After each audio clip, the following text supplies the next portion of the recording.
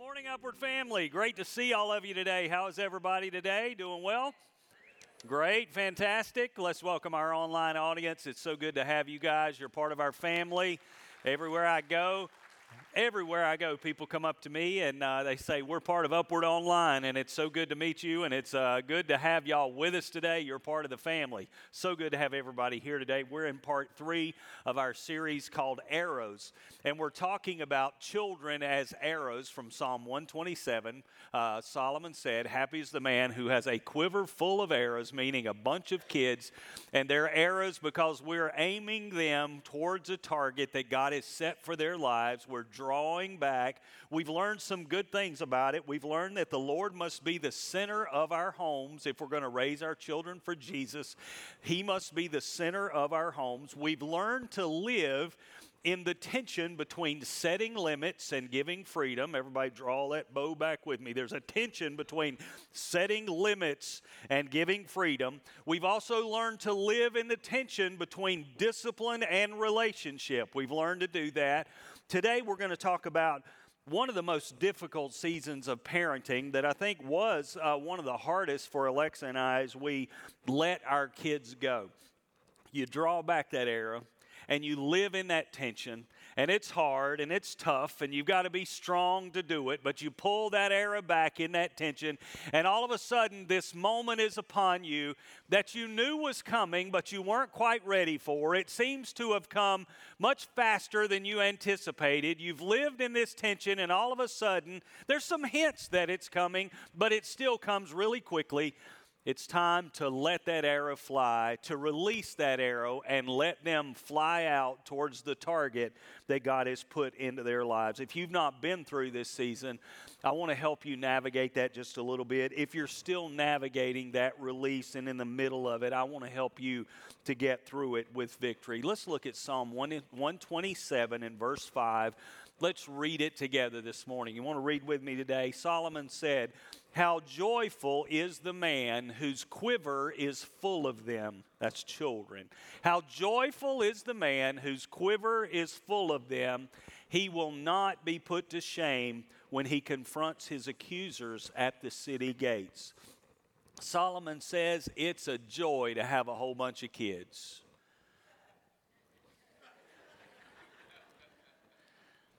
You're supposed to say amen. You're not supposed to laugh. Have I not trained you better than that? It's a joy to have a whole bunch of kids. And I'm talking to some who are exhausted mothers who said, I've just got too many this morning. We've got a couple families in the church that have multiple, approaching 8 and 10 children, a couple families like that, and that's a whole lot of kids. You might want to ask them if it's a joy to have a quiver full of children. No, Solomon says it is a joy to have a quiver full of children. To have a lot of kids is a lot of fun. It's an adventure. It's a task. Sometimes it feels like a burden. You won't say amen to that, but I'm going to say it for you. Sometimes it's a heavy burden, but it is an incredible joy. Then Solomon says something that may be difficult for us to understand in our day. He said that the person with godly children, godly arrows, will not be put to shame when he confronts his accusers at the city gates. What we need to understand is that in Solomon's day, the city gates were the place where they held court. It was the place where public business was done. And if you were accused of wrongdoing, you would go to the city gates and stand before the city elders and make your case and hopefully win your case and be proved innocent of whatever you were accused of. What Solomon says is this, and this is what I believe it means. Solomon is saying that when you send those arrows out, when you have a quiver full of arrows, that you've lived in the proper tension and you've aimed them in the right direction, and you release them out into their own lives, their lives will bring honor to you as they live on. We talked about early in this series that children are our greatest legacy that we leave behind. The human beings that follow us and walk in our footsteps for the rest of their lives are our greatest legacy. And Solomon says that is true. When you're accused later in life, your children will speak for you. Some of you look a little scared at that thought today. They'll bring honor to you. And what greater goal could we have as parents as to send out children who will live lives of honor that glorify Jesus Christ? I'm going to stop and I'm going to say this again right now because I feel compelled to. Forget about how much money they're going to make. I said forget about it. Well, preacher, money don't make the world go round. Jesus holds the world in his hands and he makes it go round. They can have all the money in the world, friend, and if they don't have Jesus, their lives are going to be miserable. Do not set your children up for academic success. Do not set them up for financial success. Those things are good primarily. Don't set them up for that. You set them up to know Jesus Christ and to love him and to fulfill God's plan in their lives. That's what we're called to do. And if you make that your priority in life, I'm going to just stop and say it again. Forget about the money. Forget about the brand name college. Forget about all the other things. You raise your kids to love Jesus Christ before everything else, and they're going to have a good and a happy life. I didn't say it always be safe. I didn't say it always be comfortable. Raise them for Jesus. You want them to bring joy to your life? Raise them for Jesus. Now, I'm going to tell you a story, and it sounds like I'm bragging on me, and maybe I am, but I don't mean this to be arrogant. My wife and I raised two wonderful kids, and we are so proud of them, so proud of them. I was being interviewed a couple of years ago to serve on a board here in our community, and they had invited me to come in, and I sat before the board as a potential candidate to serve on the board, and one lady said something that was one of my most proud parenting moments. She said this. She said, Anthony, I don't really know you, but I want you on this board because I know your children. And I'm like, yes. I came home and I told my wife that. I came home and I told my kids that. What Solomon is saying is raise them. I know he's in the Old Testament, but he said raise them for Jesus. All the Old Testament points to Jesus. Raise them for Jesus, and you get to have beautiful moments like that. Amen. But in order for them to live lives that honor God, here's the hard part. You got to let them go. You got to let that arrow fly. That arrow is not going to hit the target if it's still in your bow. If that arrow is still in the quiver, it can't hit the target that God wants it to hit. Now, I mentioned to you how hard this was for Alexa and I. It was so difficult for me. The most emotional time of my life. And I'm not a highly emotional person. I rarely, if ever, cry. I rarely cry. I don't know if you cry all the time. Some of y'all cry every day. Some of y'all cry when you're happy. I do not understand that at all. I'm not making fun of y'all. I just don't understand why in the world you'd want to cry when you're happy. My wife happy cries. You're not supposed to cry when you're happy. You're supposed to smile. I just don't cry. I just don't. Things do not make me cry. They can make me angry. I can get my feelings hurt. I can get bitter. I can get rude when I'm hurt, but I just don't cry. It's not my default setting. But oh, when my kids left home. We used to pray with them at night when they'd go to bed, and I remember thinking about it. We'd pray with them at night and hug them and kiss them, and I would often think this thought, this is not going to last forever. There's an illusion to parenting that I want you to understand. There's this illusion when you have little kids at home. It almost feels like that's your life from now on, but it's not. They're leaving. I said they're leaving. I can hear some thoughts out there saying, when, preacher, when? Please give me a date. When? When are they leaving? Is this a personal guarantee? They're growing up. And the relationship's going to change. I don't know if you've ever experienced this. This was the first time I've ever experienced this, that my body knew I was grieving before my mind did. Anybody ever experienced that? Let me tell you what it's like. In the weeks leading up to when my son was going off to college, he's the oldest, he was the first one to launch. In the weeks leading up to it, I could feel something happening in my stomach. And I thought I was sick. I thought I'd eaten something. And it wouldn't go away. I had this weight and this heaviness.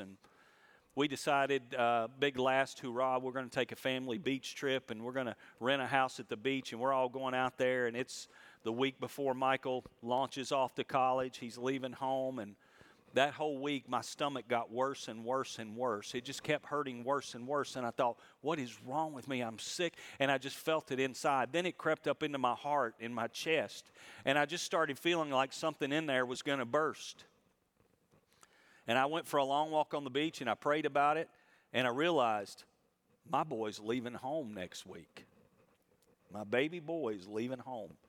And I walked back into the house, and I remember I went up and I went into the bathroom. And again, I don't cry much, so I don't know how to deal with this. I burst into tears, and I mean, whoosh. When you don't cry a lot, it's weird when it happens. Okay? That happened the rest of that week.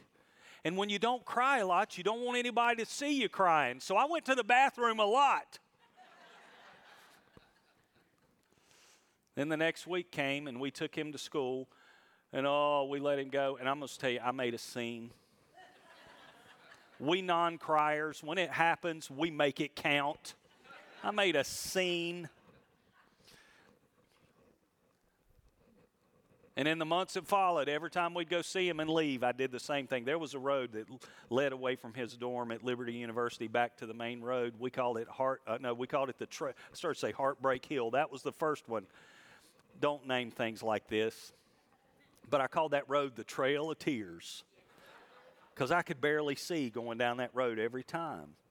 It was so hard. The launch was so emotional, and I was not ready for that. Can I tell you something? That's totally okay.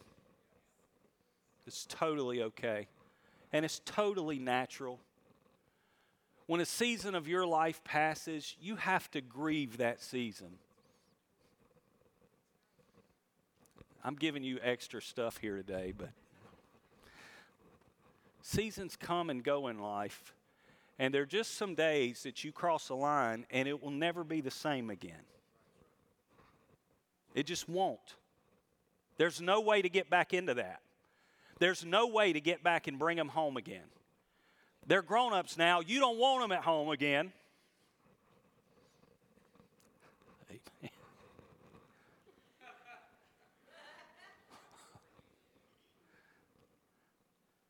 You can't make them little again.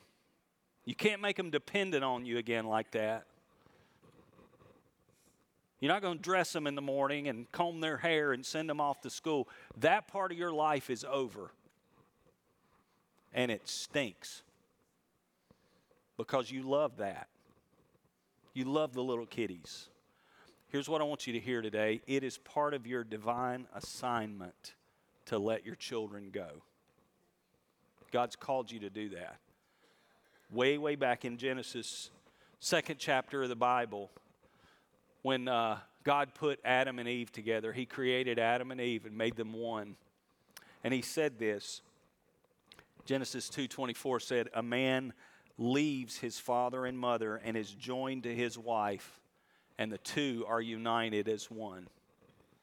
This was God's plan from the very beginning, was for children to leave mom and dad and find a husband or a wife and become one and create a whole new family unit that in many ways is independent from the other family unit.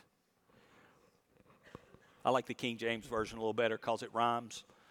It said, "A man shall leave his father and mother and cleave to his wife." I can't tell you how many sermons and lessons I've heard on leave and cleave. They're going to leave. Part of your divine assignment is to send them out. And it's not easy. You're going to move through a lot of seasons in your life. They're going to come and go. Can I throw this in for free? I'm giving y'all extra stuff today. The other services may not get this, so you might want to say thank you. Nobody, zero, nobody said thank you. All right. Next week's going to be on thankfulness and gratefulness. Forget Mother's Day. I'm going to teach y'all how to be thankful next week. Can I say this? The season of childhood is going to pass out of your life. Can I say this, Mom and Dad? This is extra and this is free. If you build your whole life around the children, you don't have anything left when they're gone. So stop it right now. if your whole life is them, if you have a child-centric home and everything revolves around that child, it ought to be a Jesus-centric home, then mom and dad's marriage comes after that, and then the kids come after that. Because if your whole life is built on taking care of those kids, they're going to leave, and you're going to look over there and say, who are you? And how do I even relate to you? Mom and dad, take a date night? Get a babysitter? Where can I find a babysitter? Right here. Right here up. I don't mean here. I mean out there. Out there. Whew. Find another family you love and trust that has young children. You know what you do? You watch theirs, they watch yours. Amen. Amen. That's really good preaching there, and I'm not charging you for that. Take on your divine assignment to let them go. But here's what you got to do. When it's time to leave, let them leave. Oh, can I tell you something else? This week, 2 days, my daughter's moving away. Doesn't get easier. You know, they come and go all the time. You'll shoot an arrow out, and it'll turn around and come back. Then you'll launch it again. Happens all the time. You know, the first time you shoot that arrow out, they go to kindergarten. You send them out. My wife cried when Michael and Daniela went to kindergarten like they were leaving forever. And they went to a half-day kindergarten.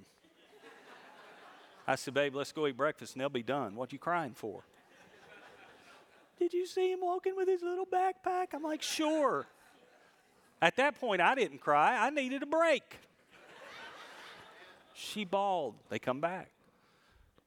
They get their driver's license and they drive away the first time. That was a big thing. I'm like, whoa, they're loose now. My heart is on wheels. They go to college. Finally, they get married, hopefully and prayerfully. They're going to leave.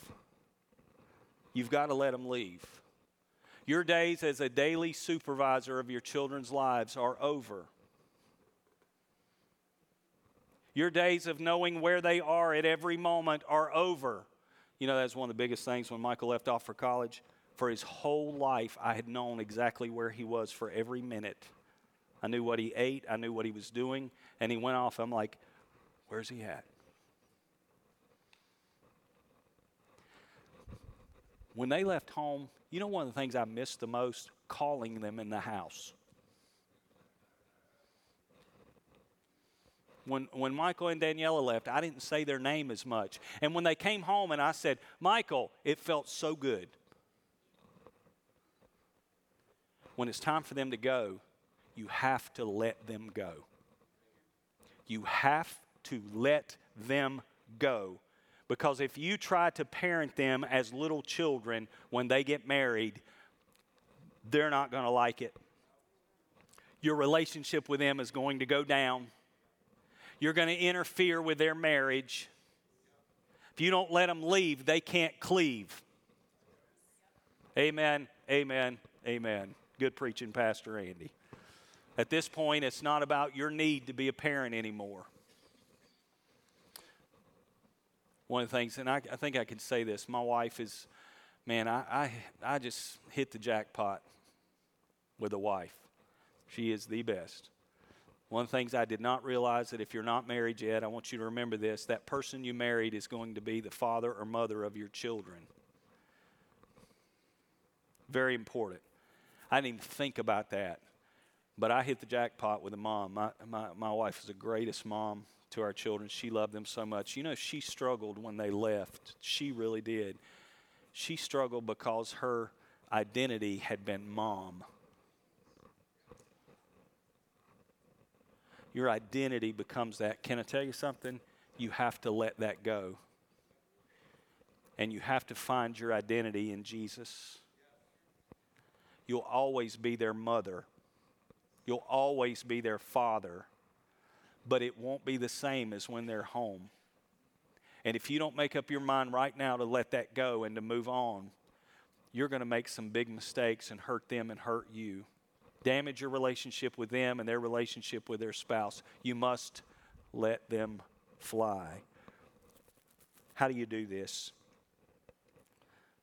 This is especially true when they get married. When they're coming and going and they're discovering life,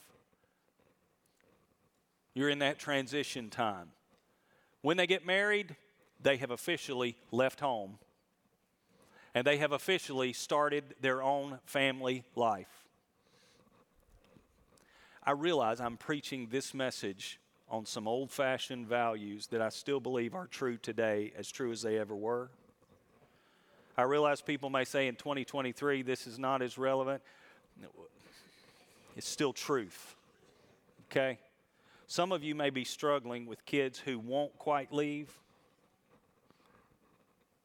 Sometimes those eras you got to pull a little harder on the bow and say, there's two sides to this whole thing. When they get married, they're married, and it's time for them to have a family independent of your family. My grandpa Proctor, I love him. Oh, goodness. If y'all didn't know Sam Proctor, y'all missed out on something. He came to this church before he died. He was in this building. I love that memory. And some of my cousins watch online. There'll be some people online that remember Sam Proctor so well. Greatest man that ever lived. Tightest man that ever lived. My grandpa didn't spend a penny he didn't have to. He broke toothpicks in half. There was a time that Burger King sold cheeseburgers for $0.25. I mean, this was just when I was young. They did a special and sold cheeseburgers for $0.25. My papa bought 68 of them and froze them. And every time we went to their house, they thawed out a cheeseburger and we ate one. He had this thing figured out. Godly man. His oldest daughter got married when she was 16, and they were at the wedding, obviously, and they went somewhere. I don't know the full story, but they went somewhere after the wedding, and his daughter came to him and said, "Dad, will you buy me a Coke?" And my papa said, "Ask your husband." That is family legend. You know, there's some wisdom in that. Because what he established with her immediately, not that he would never help her again, because he was always helping people, me included. But he was essentially saying, you're looking to him now and not to me. You are a family now on your own. And I'm not only going to let you do that, I'm going to push you towards that. That has to come into play in our lives. We got to let them go. How do we do that?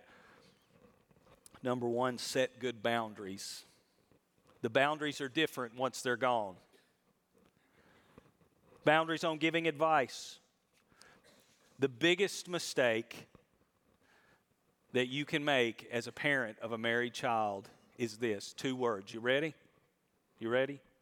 Unsolicited advice. I'm going to say it again. Unsolicited advice. They don't care how you did it. They don't care how you think it ought to be done. See, you're used to this. You're used to giving them daily direction. You say, don't touch that. Don't go there. If you do this, you'll get hurt. That all has to change when they move out. They don't want to hear how you would do it. They don't want to hear how you clean house.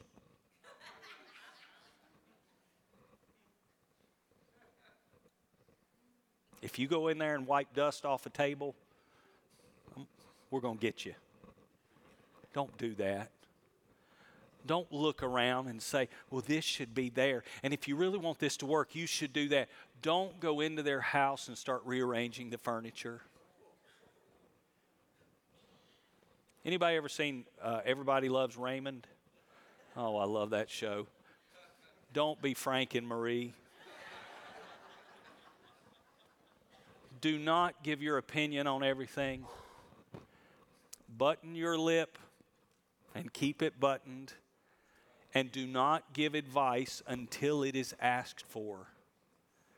Now, your children should learn to appreciate your wisdom. You know how it is when you're 12, your parents don't know anything. When you're 35 and get your first kid, they are really much smarter. If you'll keep your mouth shut, maybe they'll come and ask you for some of your wisdom, but don't give advice. You're no longer their trainer. I've said this before many a time. God didn't call you when they're young to be your kid's friend. He called you to be their parent. You're not their buddy. When they're little, if you try to buddy them and be their friend, you won't do their job. You won't do what God's called you to do because you're trying to be friends. When they're little, you got to make them mad sometimes. When they leave home, that's when you want to be their friend. And friends don't offer advice unless it's asked for. Amen. Good preaching, Pastor Andy. The people that have tried it have learned that that's good preaching. It's one of the quickest ways you can turn off your child is by telling them things they don't want to hear. Boundaries on visiting them. Go back to Frank and Marie. They just show up whenever they want to. The door bursts open and there they are. Go to their home when you're invited. I feel like I'm meddling, but I feel like I need to. Their house is not your house. I go to my son's house every Monday morning and we record a podcast. You should listen to it, by the way. We recap these things and answer questions. I ring the doorbell every time I go. I don't open the door. I don't go looking around to see how things are. I go when I'm invited because that's his home and his family. He's not my little boy anymore. He's my son. He's also my friend. And I respect his boundaries. Boundaries on counseling. I'm giving you all kind of stuff here today. You can't counsel your children's marriage. Fight me on that one. You can't counsel your children's marriage. Do not, they'll try this, do not let them come home with marriage problems and get your input. Because you are biased. Unless you're one in a million. Get them some good counsel from somebody independent of you. Get them, help them. If you want to pay for it, do it. But don't get in the middle of their marriage, because the other one's going to resent you, and you're liable to resent them too. Oh, just pearls of wisdom dripping down from heaven this morning. I know y'all are loving this. Here's another one. First of all, set good boundaries. Second of all, and this is a tough one for some people, love their spouse. I not only hit the jackpot with a wonderful wife, I hit the jackpot with a wonderful daughter-in-law.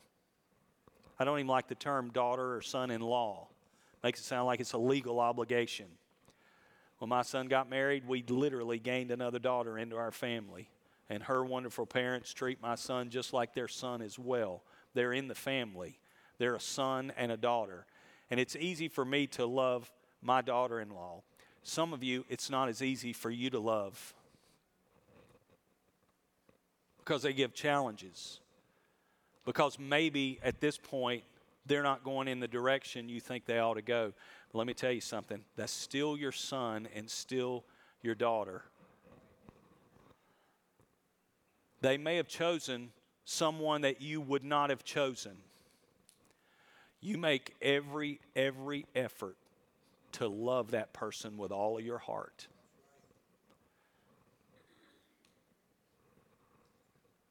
Even though you might not, can I just say this? Nobody's good enough for your kids. They're never going to be. Especially that little girl. Nobody's good enough for my baby girl. Right? You love that spouse with all your heart. Even if it's a challenge. Because you want your son or your daughter to know you've put forth every effort to care for them and love them and receive them into your family. I need 4 more hours to finish this message. Here's your ministry now. You stay out of their way. You love them and support them. And you pray for them. When that arrow flies, you turn into an intercessor. You know what an intercessor is? It's a person who prays on behalf of another person. And can I just tell you something? Prayer changes things. Prayer changes things. My dad will be here this morning. I don't know if he's here yet. He'll be here this morning. My mom was a little church girl. My dad was party guy. My mom raised in church. My dad never went to church. My dad only went to VBS.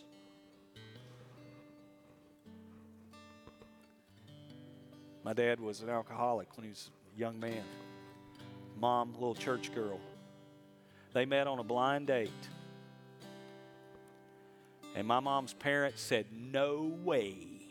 My mom's mom specifically said, you're not marrying that boy.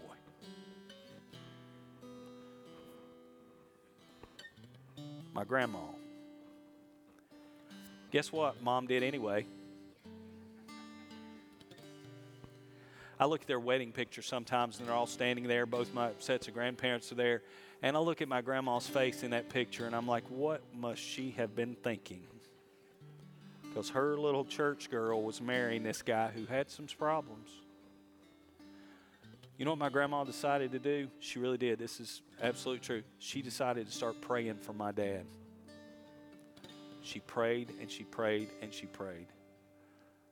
My dad walked into the house one day, a couple years after they got married, and told my mom, I'm done with alcohol.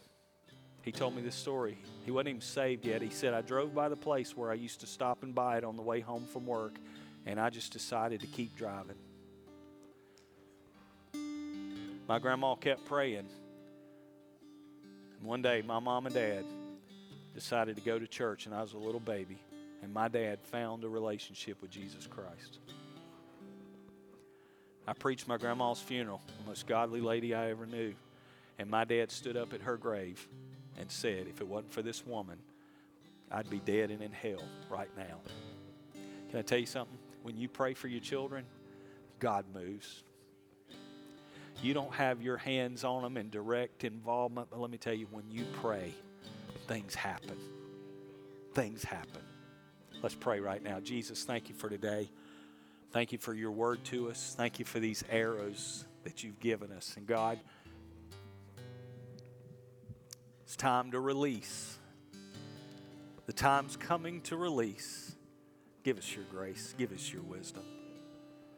Help us to hear your word, to hear your heart, and to find your truth today and live it out in Jesus' name. Amen. The Bible says this. Here's your blessing today. You ready? The steps of a righteous man are ordered by the Lord. Will you do this? You've got to invite this. God just doesn't do it. Will you invite the Lord to order your steps this week? To guide you to the right places, to guide you away from the wrong places, to the right people, away from the wrong people? Will you invite him to do that? Lord, right now in Jesus' name, I speak your word over this congregation, over this online audience.